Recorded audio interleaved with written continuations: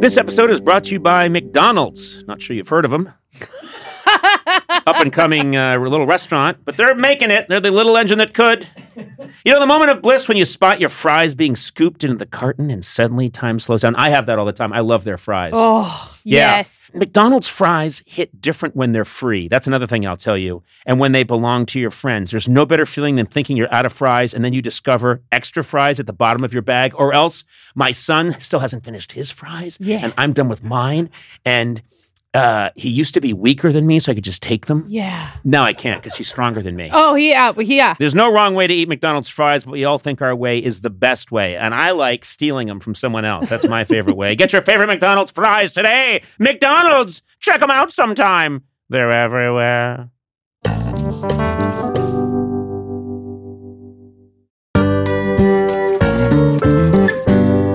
Mother's Day is May 12th. And in advance, Sona, happy Mother's Day. Oh, thank you, You're Conan. a terrific mom, and your kids are here today with us. Did you get me a present? Well, it's not May 12th yet, but I'm getting you one. Okay, thank you. Well, guess what? Macy's has the perfect gift guide to make picking something for mom easy this year. You can shop by price category or browse curated gift lists ranging from for the mom who has everything to the gifts that are already wrapped and ready to be gifted. I like when you can go by price because I can go right down to the bottom. Oh.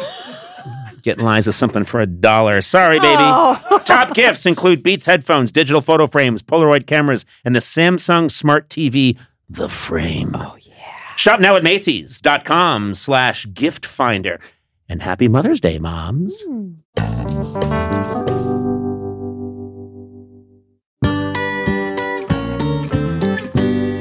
Hi, my name is Chris Martin. And I feel really great about being Conan O'Brien's friend.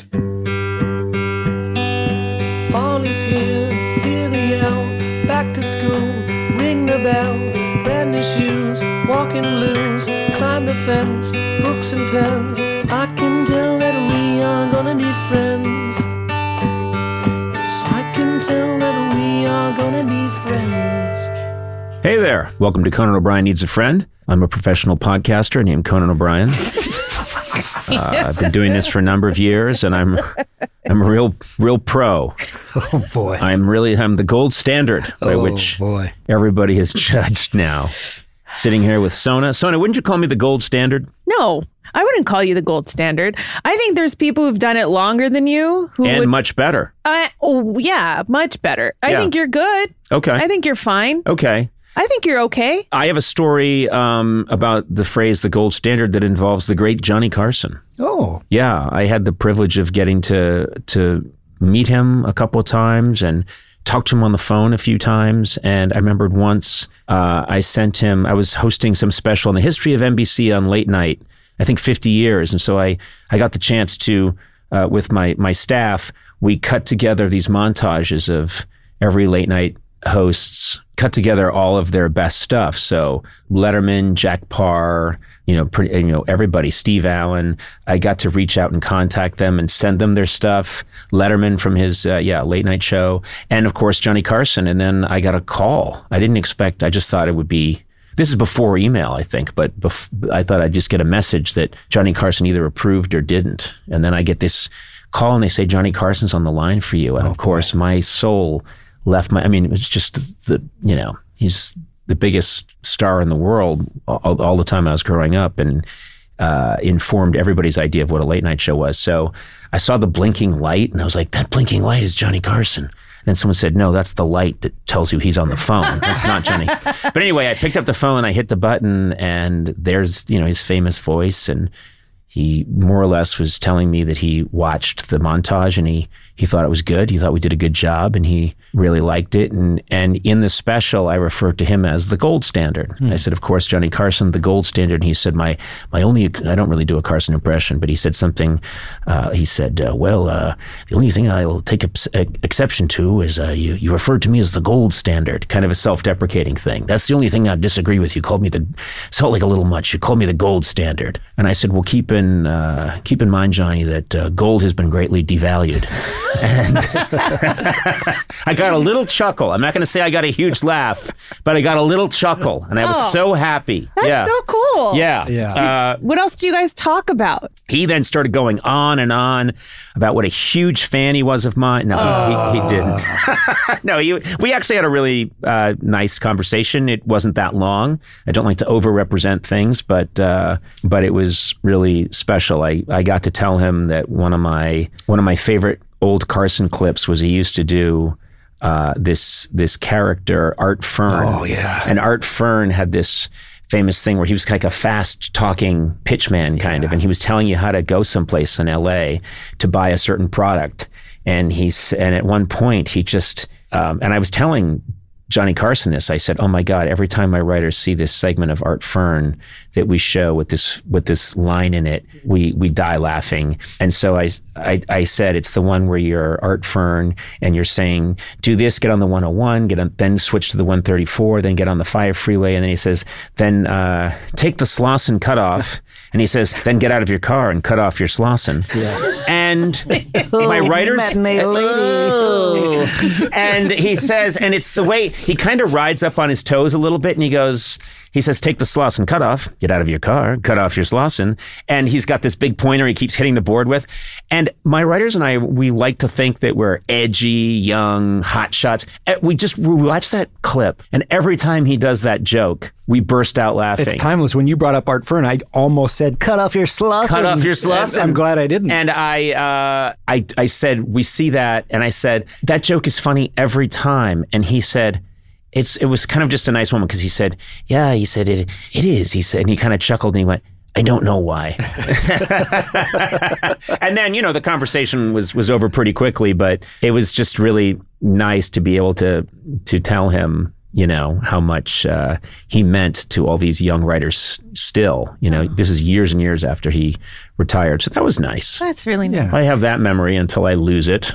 Slauson is penis. Yes. Oh, okay. In this case. Yeah. Yes. It's a street. I wish, you know what? Oh, yes, I know the street. Okay. Yeah. Yes. I think Johnny would have loved it. Had you been on set, he would have loved it, because he loved people like you. So I'm not even kidding. No, he didn't. No. I'm serious. If you had been on set, he would have loved if he'd said, get out of your car, cut off your Slauson. And if you had said, wait a minute, is Slauson penis? Now, of course, that would have shut down the network in 1974. Oh. But still, I wonder when he you were would have allowed thought to that say was really penis. funny. Yeah. It was when Saturday Night Live did that sketch, the nudist sketch, wasn't it? That was the first time you were allowed to. And I worked on that sketch. well, why don't you talk about it? Yeah. You're a penis pioneer. Yeah, in that sense. Robert Smigel, he was the lead person on that sketch, but I worked on that sketch with him and wrote a song at the end, the penis song. Standards came in. I think it was actually the great Rick Ludwin, and they just said, there's no way you can do this. And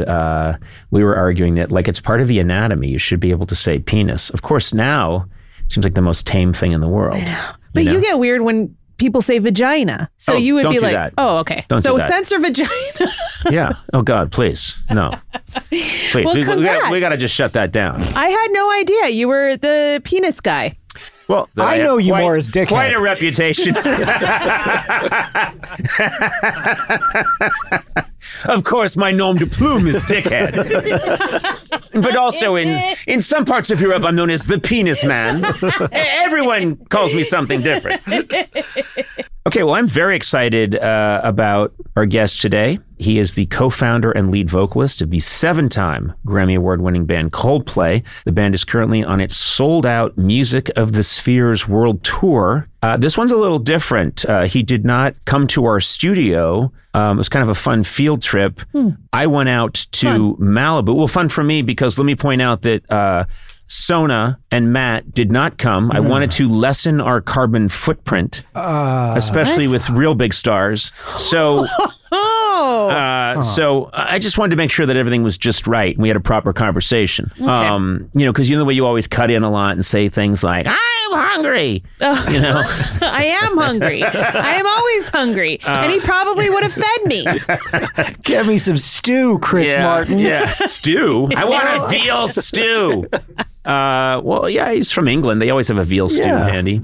Anyway, I met him. He has this very cool sort of compound out in the Malibu area, and got to meet him there. So it wasn't a proper, wouldn't you say this is true, Eduardo? Not a proper soundproof studio. You will hear some ambient noises. Yes, you might hear a weed whacker here or there. Yeah, and I'm the one operating it.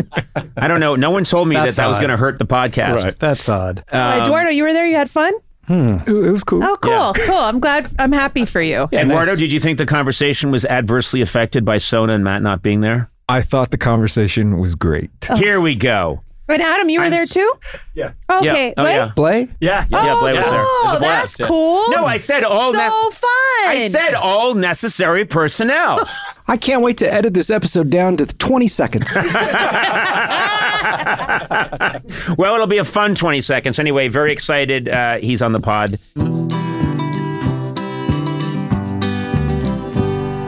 Chris Martin, welcome. I feel great about being here with you. I don't know what we just did. We tried to high five, but I think I put my hand out in the incorrect way. Well, we reached across the aisle. We did. Yeah. I immediately fell in love with you once our hands touched. Yeah. I have to say. I fell in love with you years ago. So it's very sweet. Well, it's nice. You and the gents from Coldplay did the show a number of times, and then you came on and we chatted once, but I've always wanted to do this because every time I've run into you, you seemed like a fascinating, smart, witty guy. But in that other format, I can't just sit and talk to you. And sort in of the chat show format. Well, Isn't that the whole idea? It's 6, 7. No, it is supposed to be the idea. Right.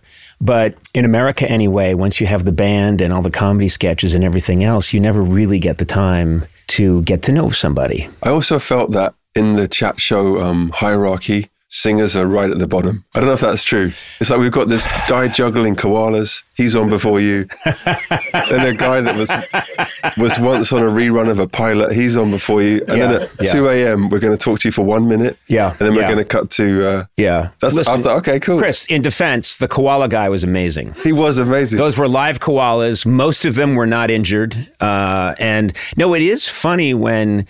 What was I looking at the other day? I just came across tape of the Beatles on Ed Sullivan, and they have like people, doing tricks with monkeys, and then it's like time for the Beatles, and you're thinking, why would you even have any kind of show other than just you've got the Beatles, you just have them on? Well, this funny.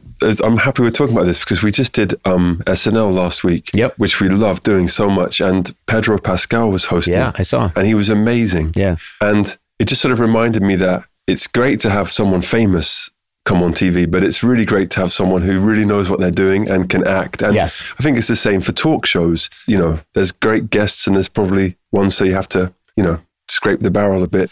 Oh, I'm happy to name names. No, don't name names. But also, if you think about like all the competitive music shows, the Voice and all, you have to remember everything is a TV show or the Grammys. That's what it is first and foremost. And so even if you're the most interesting composer in the world, it might not be great TV. Right. That's the way I've always looked at it. Well, I'll tell you that this is something that I think it's exceptional for actors in the UK many times, which is over the 30 years that I was doing that TV stuff, I noticed that American actors, I'm talking about great actors, terrific actors, top of the top, they mutter, they give one-syllable answers.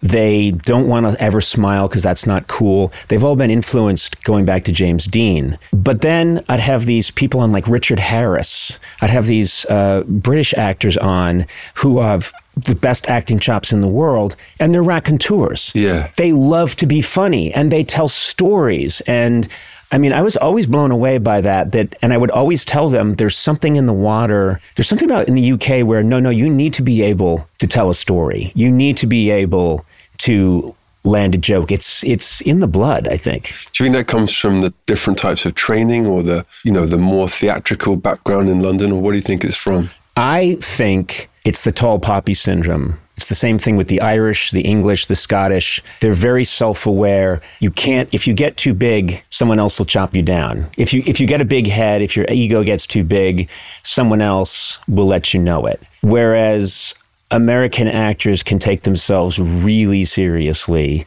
and there's no one around to say, shut your face, you're acting like an idiot. And I think to me, that's where the difference is. Yeah, okay. All right.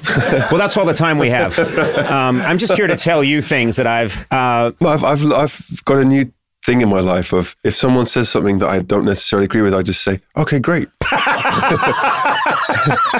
Rather than, I don't really want to, I'm trying to remove any conflict in terms of, we've tried for years to sort of see if the sort of way of changing people's minds is telling them they're wrong. Yep. And I don't think it is. I definitely feel that more strongly than ever. So I'm trying to just listen. I mean, you're a lighter example. I'm talking about if someone's talking about fascism or this or that. Well, I was going to get to fascism. Okay. I try to find common ground with the people I talk to, and it's very hard because you're a rock superstar, and you think, how can I find common ground with this man without seeming completely deranged? But I do know that we both grew up in these environments where what we're doing for a living, or as our art, whatever we want to call it, seemed unimaginable when we were kids. I have read that about you, that when you were a young kid growing up in sort of southwest of England. Southwest of England, quiet. Very. You weren't a young boy that was thinking, I have my plan. I'm going to be a music superstar. Well, it's funny. I was speaking to this 15-year-old yesterday about songwriting. He was asking, how do you know when something's good? And I was trying to explain the duality between absolute self-belief and complete wonder and humility. Mm-hmm. And I think you have to keep that forever. Yeah. But I do think that when I was 12 or 13 and songs started arriving, there was something in me that felt like, these are really special. But then on the other hand, there was nothing nearby to measure it against, or no one even in the region had ever gone out and done that. So it did seem impossible, but I still headed towards it, if that makes sense. I feel that no matter where you grow up or in what social strata, if you just have a couple of people say a couple of the right things to you, it boosts you enough to get to the next island. Yes. So who did you have saying, you're pretty good, you could do this? My parents sent me to a summer camp that I hated, away in the woods in Maine, and the kids didn't like me and I didn't like them. And then there was one counselor that he thought I was the funniest thing. Right. And he kept laughing really hard, and he kept saying, are you guys listening to this kid? What's his name? I can't remember now. Okay. I can't remember his name, but I just remember that he was really laughing, and then he single-handedly got me through that summer camp experience. It was all because he thought, this kid's really funny, and then that just kept happening. And I know for you, you had... That's our common ground then. You had a music teacher. A couple of people. Then I had, you just reminded me that in the same year, two things happened, which was like a total microcosm of how my whole life has turned out. Mm-hmm. I played an original song in a school concert and got booed off by a drunk boy in the year above. And at the same time, this dad of a friend who had been in a pretty successful band in England, he came to see a concert, and I played another song, and he said, you're going to be massive. This happened almost in the same month, But then the drunk kid came back. No, he won't. No, but funny enough, Connor, the drunk guy showed up backstage in Australia in 2009 and now comes to all of our shows. Wait, the kid that booed you off stage. He might still be booing, but there's more people around him. I don't know why he's there, but he's there. He's the one guy booing at a Coldplay show. I love that. Either that or he's saying Bruce. which Springsteen, I've seen him often after show, tears coming down his cheek because he thought he was booed. You're like, no. I know that you took to the piano, around 10, 11? Yeah, guitar, yeah. But guitar was first, I know, yeah. Yeah, both. And I wouldn't say I'm very good at either, but this is another thing I was saying to this young guy yesterday. So many of our songs, the portal through which they arrive is some failure that I've done on the guitar, or I'm playing the wrong thing, but it sounds good. Right. Or I'll often tune to a different tuning, so I don't know what I'm doing. Yeah. Or play without looking on the piano. So I'm just hearing it. So I don't know if it's correct, if you see what I mean. Yes. And often if you analyze our songs after the fact, they're so simple that we would never have allowed ourselves to do that had we known, it's just E to A to B to E. But it's not, because I know I mentioned this to you once. I've tried, when I first approach a Coldplay song that I love to play, there's always something like, well, Yellow's a really good example of that high E string. To play it right and have it sound kind of like, I'm going to say the record, just to date myself, but the recording, that high E string has to be tuned slightly differently, and there's something about it there's always something in your songs, and it's a compliment that is somewhat different. Do you know what I mean? Even if you think, well, this is just a straight B. No, it's not. No, it's really not. I feel like this goes across my life too, that your limitations become strengths. So really early on, I realized, well, I'm not going to be the best singer of all time, and I'm definitely not as fast on guitar as my friend Simon, you know? Yep.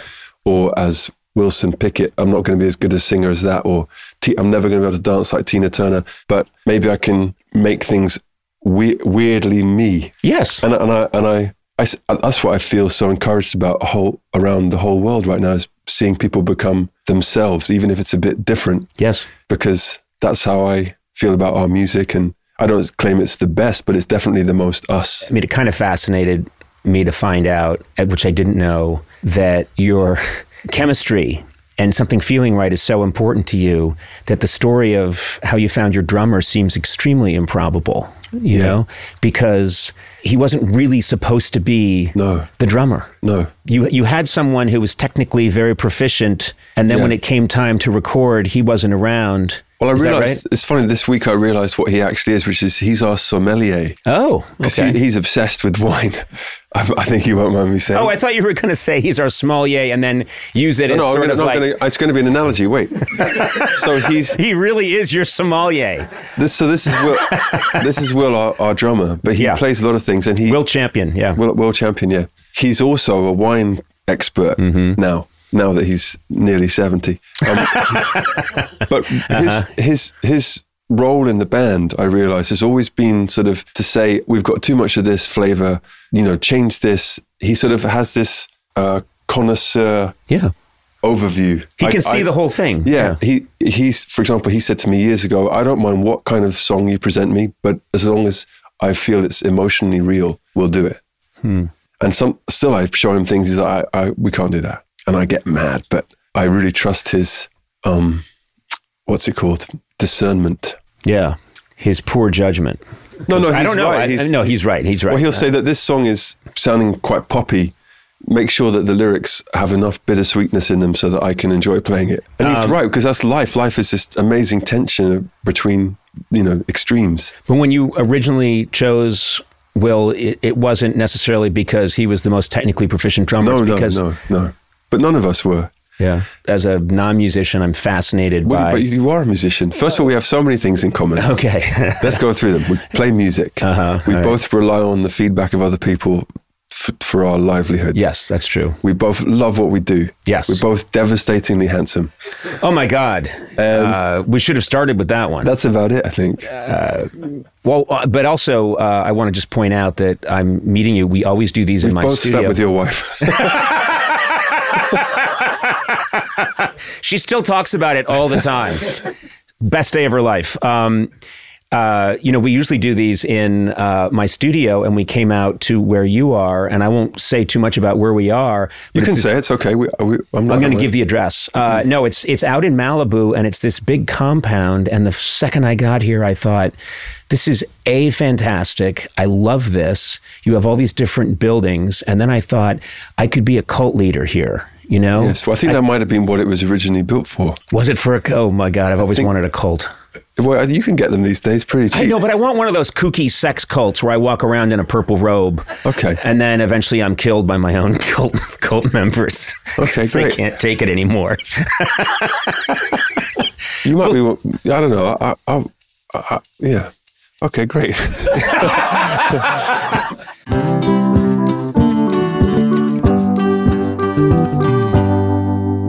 Sona, where else can you go surfing and skiing the same day, huh? I don't know. Or check out a world-class art museum and then camp at a dark sky sanctuary that night, huh? Yeah. Yeah, where else can you hike through redwoods and then get a luxury spa treatment? Where? Well, you live there. California. California, Sona. No matter love where you go California. across the state, you'll find a way to play. I'm a California resident. So are you. Sona, you are a lifelong California resident. I'm a lifer. I love this place. This is a beautiful state. Gorgeous. So many different, wonderful ecosystems in one state. You can hang out by a Palm Springs pool.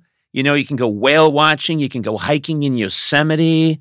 And then talk about the great cities in California. You get all this amazing food, sushi, whatever you want, they got it in California. Hey, if you can't find it in California, man, you got a problem. Yeah. I shouldn't have done that. I made that up on my own. Anyway, I love California. Discover why California is the ultimate playground. Head to visitcalifornia.com to start planning your trip today.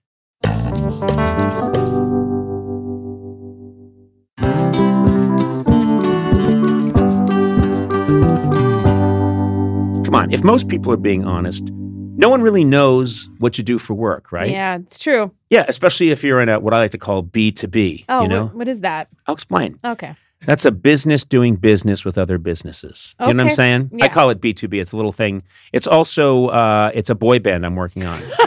Anyway, fortunately, LinkedIn has a network of professionals who get what you do, and you can reach the right people who matter most to your company because they're LinkedIn. Yeah. That's what they do. LinkedIn has this is the fun part to say, 1 billion members. Are you serious? Yeah, that's more people than are on Earth because there are people on the moon using it and Saturn. That's over 1 billion members on its platform, including 70 million decision makers. God, I'd like to meet a decision maker. Since LinkedIn members are regularly updating their work history, you can precisely build a target audience by job title, industry, company, and more. Man, you can reach the right people for your, I'm going to say it again, B2B business with LinkedIn ads. Yeah. Gets even better because LinkedIn will give you a $100 credit on your next campaign. There you go. Just go to linkedin.com/Team Coco to claim your credit. That's linkedin.com/Team Coco. Terms and conditions apply. LinkedIn, the place to be, to be. For the ones who work hard to ensure their crew can always go the extra mile, and the ones who get in early so everyone can go home on time, there's Grainger, offering professional-grade supplies backed by product experts so you can quickly and easily find what you need. Plus, you can count on access to a committed team ready to go the extra mile for you. Call, click Grainger.com, or just stop by. Grainger, for the ones who get it done.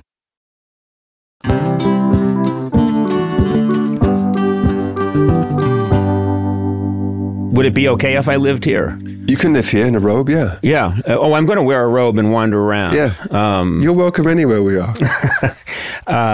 You know, you talk about how important chemistry is, and I know, is the band a democracy? You know, does everyone have a voting say? I think that this is very hard to answer objectively, but I'll try. Okay. I think the five of us, because there's four that you see, myself, Johnny on guitar, Guy plays bass, Will, who's the drummer sommelier, and then Phil, who is our kind of creative director. And you've known him yeah, probably since we were longest. 13, yeah. Yeah. And he was the other person where I grew up who was like, we're going to do this. And we would read books about R.E.M. and U2 and the Police. And we were both in a blues band with this slightly older kid who was teaching us about Motown. And we were like, that's what we're going to do, but with no real knowledge of how. So for whatever reason, we've all got our gifts in the world. And mine is, I get sent songs and I get a very clear idea of how we're supposed to, where we're supposed to go as a band. And I get sent ideas all the time for this and this and this and this and this and this and this. And so, and Phil does too in a different way for more sort of where we should play or let's release an album then or something like that. So the two of us are the ones who come in with, we've got to do this, this, this and this. So to counterbalance that, you have Will and Guy, who we're not talking about music, we're just talking about how the band operates. They are more of the naysayers in a good way to make sure we don't do all the stupid ideas, but they sort of pick what actually is good. And that's the same with music, except that on all of our songs, I know this is a long-winded answer, I'm sorry. No, this is On all of our songs, they are like a production line mostly, which is that I get sent sort of the skeleton of the song and the title and everything, and I'll present that, and then Johnny, Guy and Will layer their stuff on it, and it's not finished until they've all either put their parts on it or decided not to. So we always split our publishing royalties, whatever the song is, because it allows people to choose what's best for the song because they're going to get paid either way.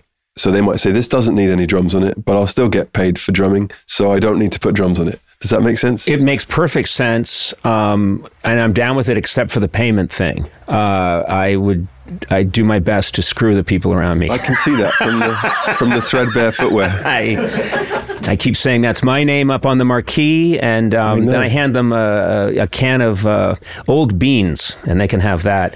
It's funny, your job starts out to make music, and then this other job comes along, and some people can do it and some can't. And in your case, obviously, you're great at it, but the stage work of doing a massive concert, right. The things, all those skills are not discussed in the entire process of you learning to play music and play music with your friends and write these songs. There's no discussion or thought about, okay, when we're playing the arena, when we're playing the Super Bowl, how do we put this across?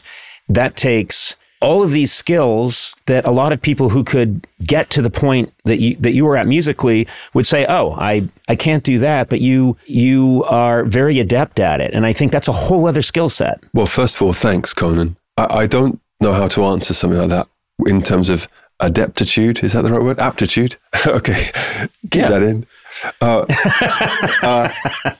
This is another place where I feel that we've leaned into being ourselves with no fear of embarrassment, because there's no way I'm as adept on stage as Beyonce or Mick Jagger, but I'm definitely the best at being me. Right. And so that you can only kind of learn by doing, yes, and by loving.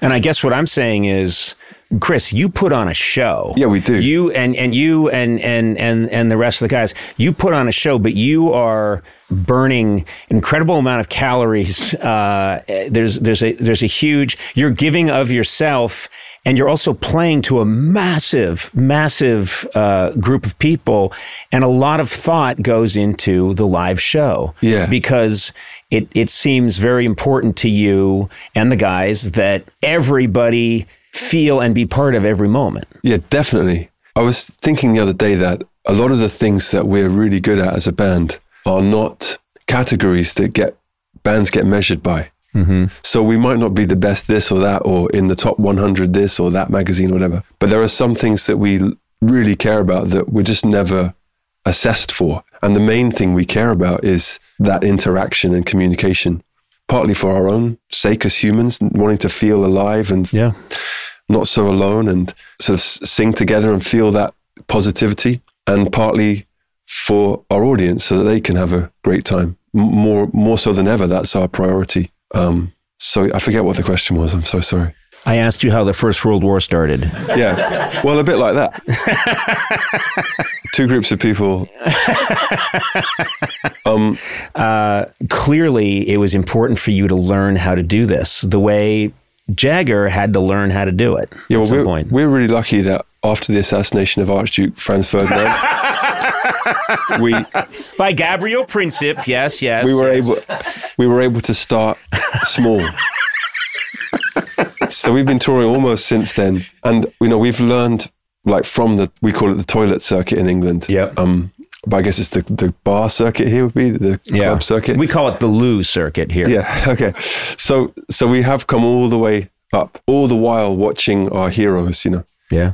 And I'm more of a fan than ever. So I'd say we learned by doing, and are still learning by doing, and always learning by watching. And even though I was at the Grammys the other day, watching Bad Bunny play and that hip hop retrospective, which was amazing. So every week, when they got everybody on stage, every week there's something that I see that I'm like, oh, that's amazing. Let's try and learn from that. So I'm curious.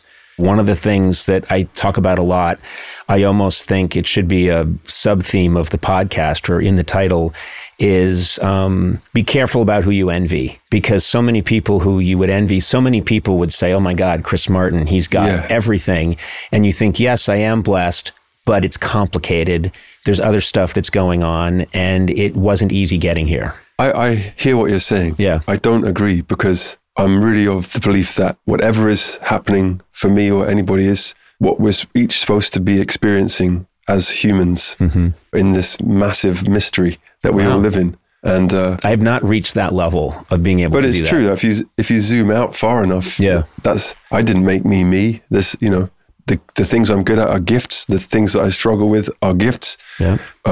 That's how I'm trying to navigate my life right now. One time, this guy came up to me after the Brit Awards. He was really drunk. He said, "What's it like?" And I said, "Hello, my good man. What?" I said, "Were you dressed as Dr. Watson?" Yeah. I said, "What's what like?" And he said, "Being a rock star and everything." And I said, "Well, it's my life dream, and I'm obsessed with it." And he said, "Yeah, I was thinking about doing it." I was wanting to say he was 68 years old. No, but I was like, it's sort of just, you either do it or you don't do it, if you see what I mean. And I don't have any complaints. Yeah. But I don't think there's anything to sort of warn people off it or encourage people to it. It's either that's what you are or you're something else. Right. I'm being a little bit vague, I think, but.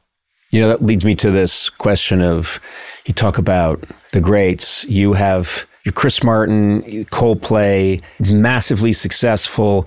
So you get to have dinner with the people that you grew up listening to. And I'm curious, have you gotten advice from those people, for whether it's a McCartney or a Bono or anyone, a Michael Stipe, any of those people? Funny enough, I don't actually have dinner anymore. I stop eating at 4. And I learned that from having lunch with Bruce Springsteen. Really? That's really true. Yeah. What happened? You were having lunch with him, and he said, "After this, no more. That's it." What happened? Kind of, yeah. First of all, Bruce is in my equal top pantheon of heroes, and a wonderful guy. And I love him, and I love Patty, his wife, and I was lucky enough to go over there for lunch the day after we played Philadelphia last year, and. I was on a really strict diet anyway, but I was like, Bruce looks even more in shape than me. Yeah. And Patty said, he's only eating 1 meal a day. So I was like, well, there we go. That's my next challenge.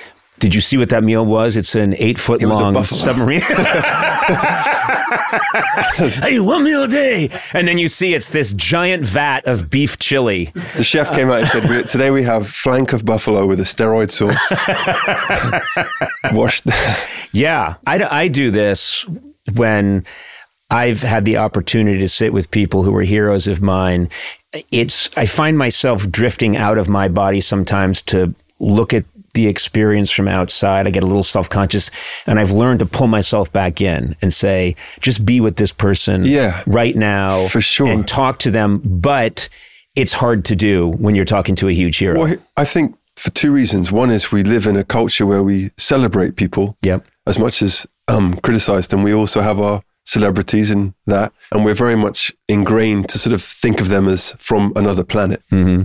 So if you didn't grow up around that, like you didn't or I didn't, in some small part of you think, oh, Tom Cruise comes from another planet where everything's fine. Yeah. Of course, that's not true, but it's easy to fall back into that belief, even when you're sitting with someone. For example, with Tom Cruise, who I love his work so much, the first time I met him, I didn't say anything about being a fan because I was like, he doesn't need to hear this. Right. And then I realized, no, he's a human. So next time I was like, I love Oblivion or whatever it was. Mm-hmm. And so I have to do that thing as well with people. It doesn't have to be someone older. It could be Adele or Harry Styles or anyone that I think is great. Sometimes I might drift into that almost worshipful fan, treating them as a bit of an alien thing. Yeah. But then remember, this is a person and might even be my friend. I love any moment where I get to see these. It doesn't happen often, but if I get to be around an icon and I just see that, oh, yes, they're dealing with the same stuff in their life as I am, that makes me very, very happy. And my one with Bruce Springsteen was a number of years ago I did a charity event. He was the music, I was the host / comic. We both do our thing, and then we're sitting at this table together after we're done, and Patty's with him. And at one point, we're just talking about music, and this is going to lose me fans, but I inferred that I don't quite love the Grateful Dead as much as other people do. It's not quite my thing. And Bruce, I hope this doesn't get him in trouble again, but Bruce was like, no, I kind of know, some of it's great, but then there's some of it where I go quiet. And then Patty said, I love the Grateful Dead. What are you talking about? And then I could just see, like anyone else who's with their partner, Bruce walking it back. And Bruce was going, I did not mean to imply that the Grateful Dead. And she was like, well, I think they did amazing stuff. How could you say? And I was saying, again, I would like to state, I did not mean, and I was just so delighted that, oh, right, when I put my foot in it with my wife, this is what we deal with. I saw Beyonce the other day after the Grammys, and, she's Beyonce. She's my hero and sister and everything. But it's funny because I'm like, I have a knee problem from stage, and she'll say, yeah, me too. You have like the same work complaints that no one else can talk about. Like, no, exactly. I breathe too much of this. And yesterday, the strobes didn't go off at the right time. Complaints that anyone else in the world would just say, go fuck yourself. No, exactly. No, but I love that. What do you do just before you go out? I'm curious because it's such an intense, and you do these world tours, you're waking up, you might not always know, or you might forget, wait, where am I? Is this Madrid? Is this, are we in Hawaii? Where are we? And there's a whole production. What do you do to get yourself in the right space before you go out there and do a show? Well, I'm getting older, so it's a lot of, I think it would be the same thing that you would imagine a retired footballer would do if you said you have to play this afternoon. Mm-hmm. A lot of creaking and stretching and asking people to manipulate this and loosen that. And, it's that kind of thing. I've gotten into trouble asking people that. Yeah. Please, could you manipulate this and loosen Please, that? manipulate me. Why am I being sued? So it's funny as the venues become the same as sports, so the preparations do too. That makes sense to me. When we were playing in bars, I don't drink, but the rest of the band were drinking. When we were playing in arenas, the rest of them were doing, arena type stuff. And when you're playing stadiums, it's like preparing for a big soccer game or a big NFL game, and you're going to get some muscle issues. And I also think, even though I have had people make fun of me because I'll be about to do a show where I'm sitting and chatting with someone and I'm stretching. And people say, what are you stretching for? You're not going to in any way do anything slightly athletic. And I say, it's something about preparing. I need to do something for myself that gets me to a slightly elevated I think place. That comes from physical stuff and from uniforms. I think that we see it all around the world. Anyone that's given a uniform to enforce a rule can do it very, very firmly when they have their uniform. But if they were wearing shorts and a t-shirt, you wouldn't take them seriously. Right. In the same way that I could not go on stage dressed like this, I would not be able to do it. I have to put on my uniform, which looks pretty similar, but I know it's my band uniform. Yeah. And that makes sense to me though too, because I've always felt it's a performance has to be you get to a slightly different place than we're sitting here, I'm wearing jeans, you're wearing sweats. If there was an audience here, I sometimes, even if I'll put on a tie, even if it's not required, I just feel that I need to do something that shows that I'm an ice cream man and I put on my ice cream man uniform. Yeah. Well, this is a cool, I don't know if this is interesting, but it's been on my mind because I got told that I got in trouble for not dressing up enough for the Grammys. Mm-hmm. Although my partner said, you did dress up, you put shoes on, which was true and being really kind. Uh-huh. But I was thinking about, I am happy to feel like I have to wear an outfit if it helps me perform better, but I don't agree with telling people what they have to wear. Yeah. Maybe that's a hangover from school where you're told you have to wear this, or I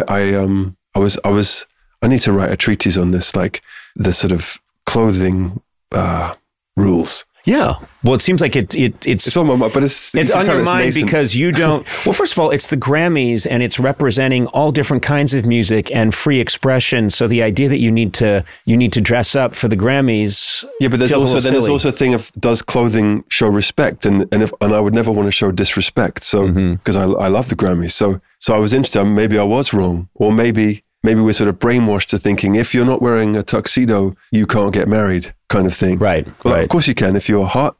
What if you're an axe murderer and you're dressed correctly? Are you a better groom than Woody Harrelson over here, who loves you with all his heart but is wearing board shorts? Right. Right. Right. No, you're not. But then I didn't know the answer, and I think Woody is very violent, in my experience. Well, I'm going to give big shout out to Woody Harrelson because he was at a concert of ours one day. He was so kind to my brother when he had no reason to be, that He just became an extra hero in my eyes. Well, that's nice when obviously people are nice to you, but it's so delightful when you find out who someone really is. When you find out later on that they talked for 20 minutes to the person who was installing cable, I don't know. I love that. When people reveal their true kindness through just... well, he did another thing too. It wasn't performative, yeah. He did another thing because something I learned from my dad is that everybody is interesting if you ask them questions. Everybody. And my dad is amazing at that, and he comes out on tour a lot, and he doesn't necessarily know who people are from movies, so he talks to our crew a lot, and a lot of them have names like Bash or Hoppy, Mystic, things like that. And then he met this guy called Woody, and he started talking about, what do? Do you fold the cables? And it was Woody Harrelson. and hello, Woody, like this. And then he told you, I met this lovely fellow named Woody. Yeah, and again, Woody Harrelson was cool as fuck. I was, many years ago, had a party, and Jim Carrey was there, and my mother was there. And at one point, I see my mother talking to Jim Carrey, and I'm thinking, oh, God, what's happening? And then she came over to me and she went, I just talked to the loveliest young man. His name's Jim. And I said, oh, you talked to Jim? And she was like, yes. And I told him, if you want to be in comedy, you stick with it. And they're going to try and put you down, but you keep... Of course, he had like 9... He was the biggest star in the world at the time. And I said, Mom, all I want you to do is go back to Boston and tell your friends you told Jim Carrey to stick with comedy. That's great. And she did, and got laughed out of town. That's amazing. I was visiting my friend who had cancer at the time in New York, in hospital. And I was coming down in the elevator with a nurse in all her glory, like 6 pens in the pocket, like, And I was singing, not loudly, not like, hey, check this out. Yeah. But I was mumbling or something. And she said, oh, you have a beautiful voice. And I said, oh, thank you so much. She said, you should do something with that. and I said, oh, yeah, well, maybe. And she said, also, you look like the guy from Coldplay. This is really true. And I said, okay, yeah, people say that. And she said, you know what you should do? You should call restaurants and say that you're him, because you would get really good tables. And then she left. And it was amazing. Did you ever reveal, or at a certain point you can't, right? I sued her, but no, I didn't. And I think because we don't appear, I mean, I guess we appear on TV sometimes, but so much of our artwork is arty, and we're not always, I think the band is more famous than any of our faces. Right. So that kind of thing happens a lot. People say, oh, you look like that person, but you're dressed in, a tracksuit. So it can't be him. Yeah. What I get a lot is, oh, you're so much better looking than on television. And I'm always like, why would people come up and say that to me? And I'll say, I look pretty bad on TV, huh? And they go, well, yeah. No. Yeah, I've had people say that. Yeah. The last time I saw you in real life was, I think you were coaching a basketball game. I was there. It was my son was playing basketball. And you were up and down the sideline. That's right. And shouting aggressive things at children. I tackled a child. Wasn't my kid. Yes. And we were both there, and we had, that's right, we got to connect, which was nice, just as guys who were two dads who were at a kid's basketball game. That was fun. I think your kids are more interested in basketball than mine, right? No, I don't think so. No, my son, was very interested in the snack you get after the game. Yeah. That was, I think, what he was in it for. Are they musical? Yes, but my daughter has a very good voice and plays piano, and my son is musical and loves music. And so we'll see. I'm not sure anyone's going to do anything with it, but it's just nice. It's nice when it's part of their lives. Do you think everybody is musical? I do. I'm going to say no. Do you know anyone that doesn't like music? I don't know anyone who doesn't like music, but I have been around people who seem like if their life depended on it, they wouldn't know how to make a sound. Yeah. Does that you must have met people like that. Kind of, but I really want to believe that music isn't everybody, because music is vibration, and that's what we're all made of. Right. Maybe it's just that some things...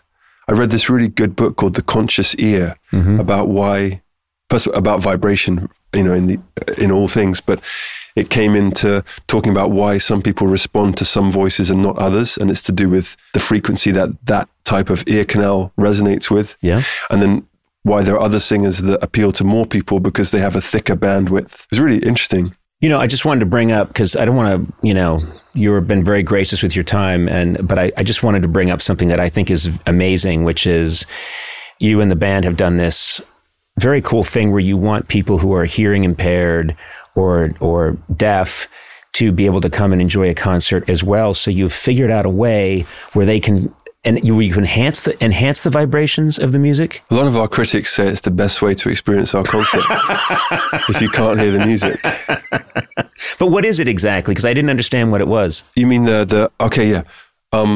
They are called sub packs. Mm-hmm. Dakota, my partner, gave me one as a gift because she'd seen someone online experiencing whatever they were experiencing with this. It's kind of like body armor that you put on and plug it in, and it connects to the bass. Billie Eilish's brother, Phineas, wears one on stage because if you're on stage, it can help you know where the one is, where the kick is. Yep. So she had seen this lady use it in the hearing impaired, deaf community, and she said you should use this somehow. And so we started doing that, and it's been so amazing and should get better and better. So we have, I don't know whether it's 10 or 20 now every night of those packs.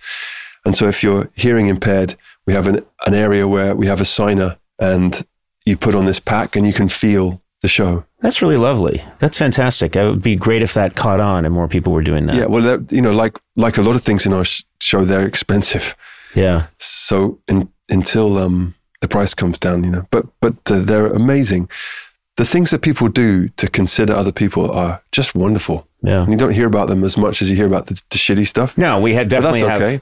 Yeah. But they are out there. And so I just worked out a way, actually, because I do a little bit of sign in our show, dressed as an alien. I just worked out how to change the sign language to fit the country we're in. Because last year I could only do it in American, but we'd be in Chile or something, and it would be like speaking American on stage. Right. So you've got to figure out a way I've just worked out how to do that.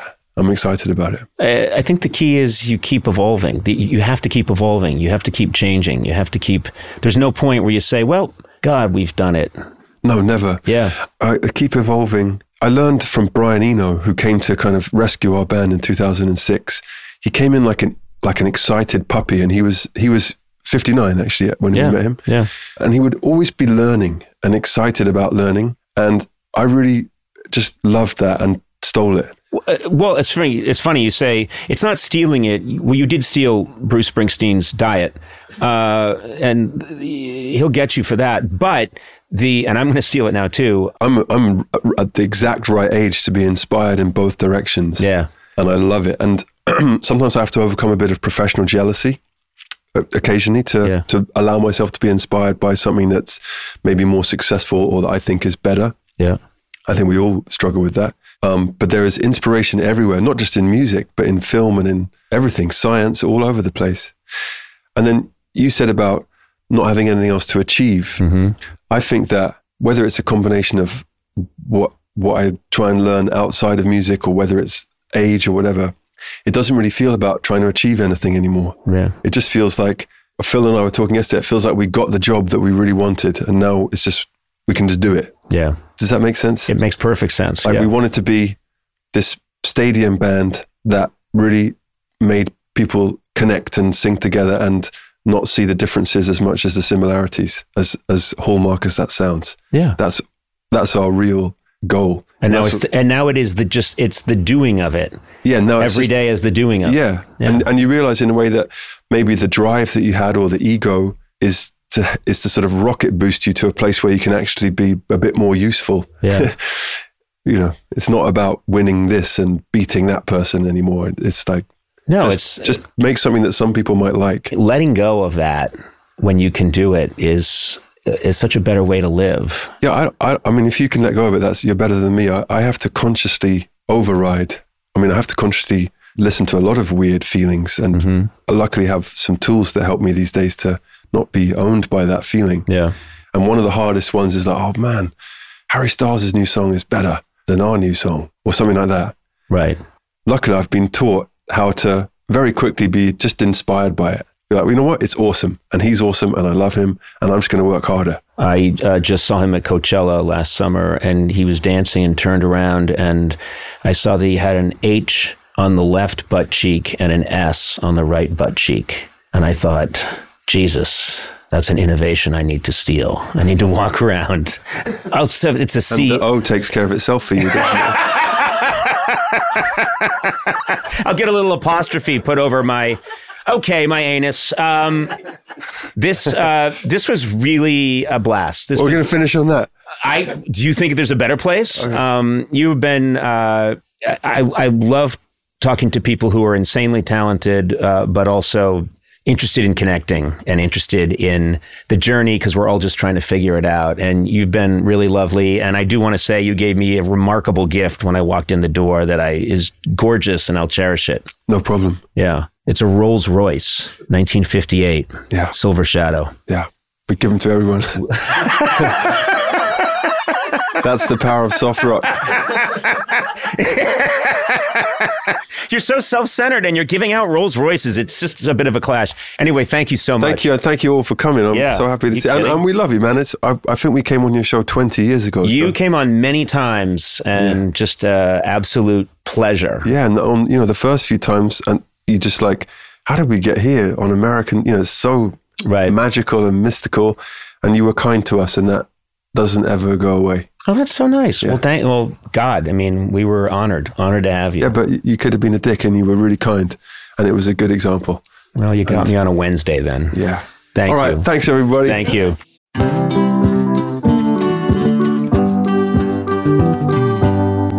You know, it's incredible to have the flexibility to work in all sorts of places, whether it's taking video calls from the park or emailing large files while you're grocery shopping. Sona, this is good for you. Is it? Because you're always doing whatever work you do for me from fun locations. But I like blaming it on not having reception. I know, but you can't do that here. Working on the go seamlessly requires a strong network, which is why you should check out T-Mobile, Sona. Okay. Then you got no excuses. They're America's largest and fastest 5G network. With T-Mobile, you'll be covered in more places with the 5G speed you need for your life on the go. Plus, they also cover more highway miles with 5G than anybody else. Check it out if you don't believe me. Hey, Blay, you've got T-Mobile, right? I do. I was actually just up in the woods in Idlewild. It was fantastic for the weekend, and my T-Mobile didn't miss it. My T-Mobile phone didn't miss it. I wouldn't think you'd need a cell phone because you speak so loudly into a microphone. Well, I had to look some stuff up. Just take it down. I didn't know when brunch was. I can hear him when the restaurant's open for brunch. Okay. So I used my T-Mobile coverage to check out brunch. That's all right. Anyway, wherever you are, take it from the loud-speaking Blay. If you're on the go, you want to be in the know, you want to make the show. What? T-Mobile. Okay. That's the one for you. That was I should have rhymed it with go. Anyway, find out more at T-Mobile.com/network today. Coverage not available in some areas. Fastest based on median overall combined 5G speeds, according to analysis by Ookla of Speed Test Intelligence data Q3 2023. See 5G device coverage and access details at T-Mobile.com.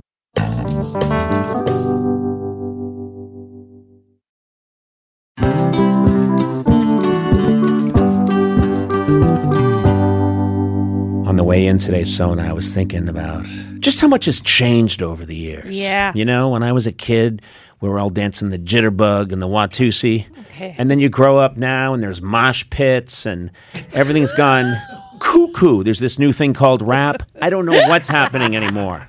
But guess what?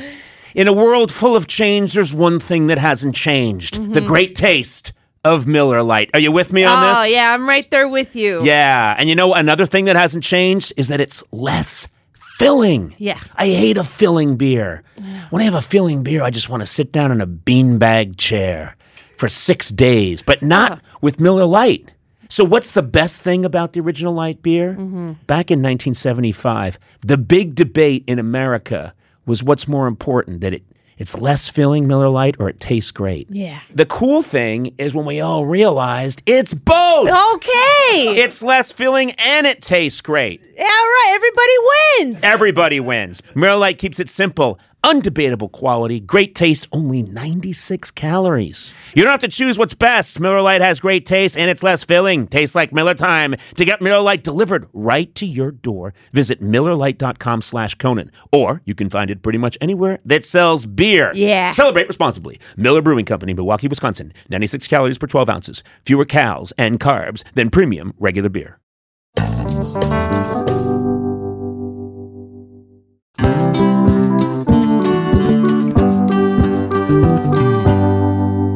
Let's check in with the people. Do a voicemail. All right. I like to hear from the peeps. Sona, What? you in on this? What are we doing? I'm sorry. Wait, what did you say? What are we doing? You were looking right at him as he spoke. It wasn't... No, I wasn't. I had, my hair was shedding. So I was taking the bits of my hair and then I was putting it in. But I actually know Putting what them we're in talking what? about. The trash can. You throw your hair in the trash? What else would I don't want to throw it on the floor. It's part of you. Wait, you want me to?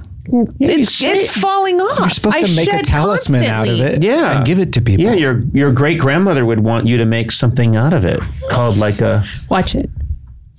What? called like a Rebbe boob.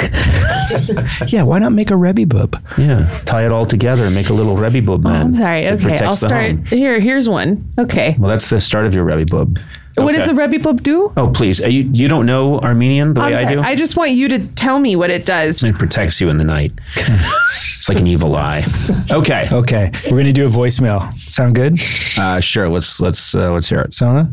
Yes. Okay, punch it. Hey Conan, I've never listened to the podcast before, but I want to know what your sock game is like. Do you have like one drawer that's got like veiny socks with patterns on them and another drawer that's got like black and brown socks, or you like put them in the same drawer, or you don't even mess with some kinds of socks, or you wool sock during the winter? Like what's your, I don't know, just what's your sock game? All right, take care. Wow. I've never heard the podcast. Well, I want to call that out because I think the only way to call in is if you listen to the podcast. So this person's yanking your chain. This guy's playing with my sock is what he's doing. You know, I'm going to say, well, let's take him at his word. He sounds very casual unless he's trying super hard to be casual. He might be a huge fan who's laying it on thick like, I don't really listen to the podcast. That means he's listened to everyone twice. Right, and he will and some of them certainly hear backwards. I don't know. I think he's really high. I think he's at home eating some Doritos and he's like, I'm going to call Conan O'Brien. Yeah. And then he just Googled how to call you. I think that's true. Yeah. I'm going to go with that. All right. That seems like the most likely scenario. What's his name again? He didn't say. He didn't say a name. Wow. He is pretty chill. Yeah, All right. I'm going to call him Chill Zone. chill zone. Just for lack of a real name. Chill Zone, that's a good question. Is it? It isn't. I'm going to say that was muscle memory. chill zone. You've been busted on all fronts. Yeah. You are a rude stoner, which is a very odd combination. I've never listened to your podcast. Screw you, man. I'm so high. It's not usually how people come across when they're stoned. But anyway, I will reveal how I do it. I have 2 drawers. You do. I do have 2 drawers. Man, what an aristocrat. Exactly. That's the dream. Yeah, 2 that's- sock Hey, drawers. when I was a child, getting hand-me-downs from Luke and Neil that didn't fit, I dreamed of not 1 sock drawer of my own, but 2. One has all athletic socks. Cool. Because as you know, Sona, Oh, no. I work out constantly. Gym rat. You don't just get a body like mine. You have to be in an delude accident. yourself. I was gonna slam myself, but you didn't trust me to do it. And then I have one that is all purpose, like some wool socks, some of those gold toe socks. Classic. That are still left over from my late night days. Wow. Because I never went out and bought gold toe socks, but that was the ones that were assigned to me and like TBS, NBC. These socks go back thousands of years. so you stole them. No. From the networks. You can't steal socks. They just end up being transferred from one place to the other. That's National Broadcasting Company property that you're... True story. All the suits I wore all those years at NBC, they were very careful about if I wore them on the weekend or something to an event, they would want that back on Monday. Oh. I used to kind of wonder about it because I'm 6'4" with very specific measurements. And I thought, these suits aren't really going to fit anybody else. I have legs that my body is disproportionate. I'm a very large person. What are they going to be doing with these suits? And they told me extras wear them in scenes at Saturday Night Live. You're kidding me. Yep. Whenever you see a 6'4", really long-legged background person on an SNL sketch, they might be wearing a vintage Conan O'Brien suit. But think about that. From These the 90s and 2000s. Actors were probably very nervous because they want to be actors and they're just in the background, sweating all day and night in that thing. And then you're Monday morning. Ugh. Oh, no, they wouldn't get it during the show. It wasn't during. It was after I was done with them. When I had, you know, no, it wasn't like I had to turn them in so that on the weekend a stranger could wear them in a sketch. In my defense, I was only half listening. I have a question about your socks. Yeah. Do you fold them into each other or do you lay them flat to save the elasticity of them? No, I lay one on top of the other and then fold. Okay, yeah. That's how I do it too. Yeah. But some people are very big on saving the elastic. So. I'm not. I don't care. If they get a little loose and floppy, it just makes me look like a real cool dude. It does? Yeah. One floppy sock. Yeah. Every now and then I like to show a little ankle. You know, I'm very Victorian about my sexuality. Every now and then I want someone to just catch a little bit of my ankle and go, ooh, I'm intrigued. You know, there was a time when people showed a lot less and you had to use your imagination. In Victorian era, people used to say like, ooh, look at... that upper collarbone. That's where the phrase "put your best foot forward" comes from, showing off your ankle and your calf. Oh, really? From the Restoration days. Yes, it does. Yeah, that's true. That's great. Yeah. I'm so sorry. I didn't know how to react. In a culture where only your eyes are seen, if you're completely covered except your eyes, people are like, wow, showing a little lash today. Yeah. You know, it can be taken to any extreme. Yeah. Yeah. I think we are losing our sense of true sensuality by showing too much. And I'm trying to bring it back by covering as much of my body as possible. And that's by popular request. You just wear a sheet with a hole and your wanger sticks out. My wanger? What? It's the wanger guy. It's the wanger. Coming down the street. Sounds like... It's a red hot wanger. Sounds like a failed car from the late 70s. It's the Datsun Wanger. Goes 35 miles per hour at top speed. Where do you come up with these? Your wanger. I don't know. I mean, that's you know what? You're a guy that talks dirty from like 1952. I know. This guy was arrested on 5th and Elm for showing his wanger. His straw hat has been confiscated and is being confined in a 1932 Nash Rambler until he apologizes. I honestly don't know what's ever going to come out of your mouth. Well, why use a standard term when you can make a new one? You know what I mean? Well, I thought that might be one that you use. Does anybody use wanger? Wang is a term for Todger. Oh, God. Jesus. Oh, my God. For twigs and berries, for your ghoulies, you know. Boy. Unbelievable. Well, you're just a font of this mishmash. I love it. This is, I think you're a time traveler. Sometimes I think that, you know, those romantic shows where a guy is traveling through time and he has a passionate love in the present day, but what's it called? Oh, are you Outlander? Yeah. Oh. He's like a guy from Outlander, except he's just picking up different euphemisms for penis throughout different times, and then coming home to his true love in Pasadena and saying, would you like to see my Todger, my wanger? Honey, the Velvet Scepter's home. Want to see my Winklevie?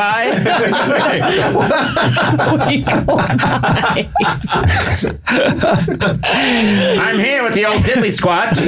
You guys are bringing these terms back, so that's cool. That's really cool. Yeah, it's Well, I hope I do have. I don't popular. Would you say that I'm an extravagant person? No, okay. I would not. I'm not, but I do have 2 sock drawers.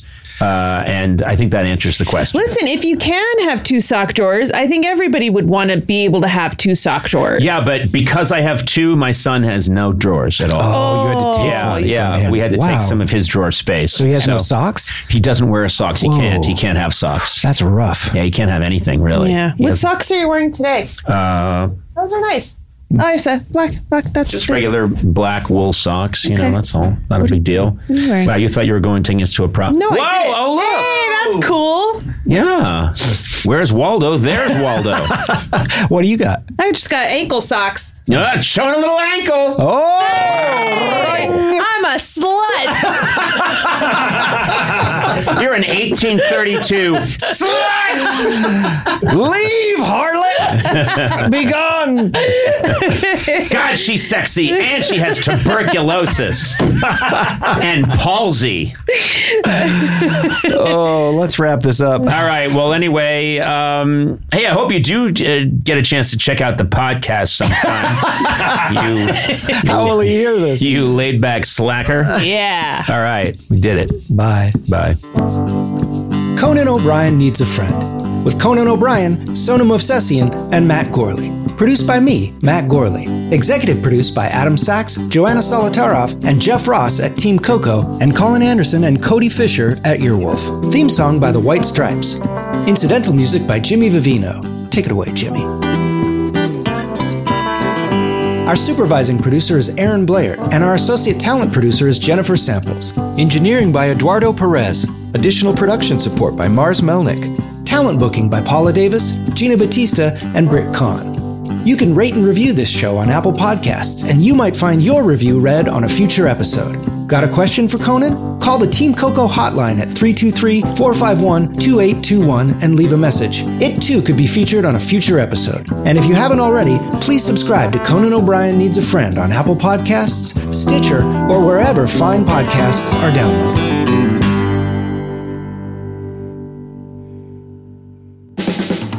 This has been a Team Coco production in association with Earwolf.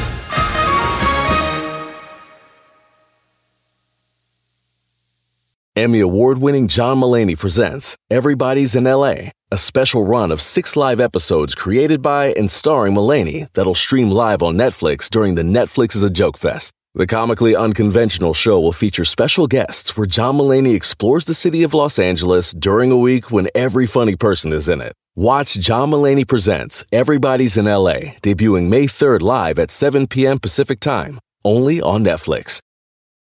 Imagine you just got home from work, dinner is ready, wine is chilled, and your man has offered you 15 minutes of heaven in the form of a foot massage. And then he says, "Your tanning session is now complete." What just happened? You found your escape at Palm Beach Tan. Break from the chaos at a Palm Beach Tan near you and leave rejuvenated. Take time for yourself at Palm Beach Tan and take that feeling with you wherever you go. Get up to $25 off your first month featuring Australian Gold. Perfect Man not included.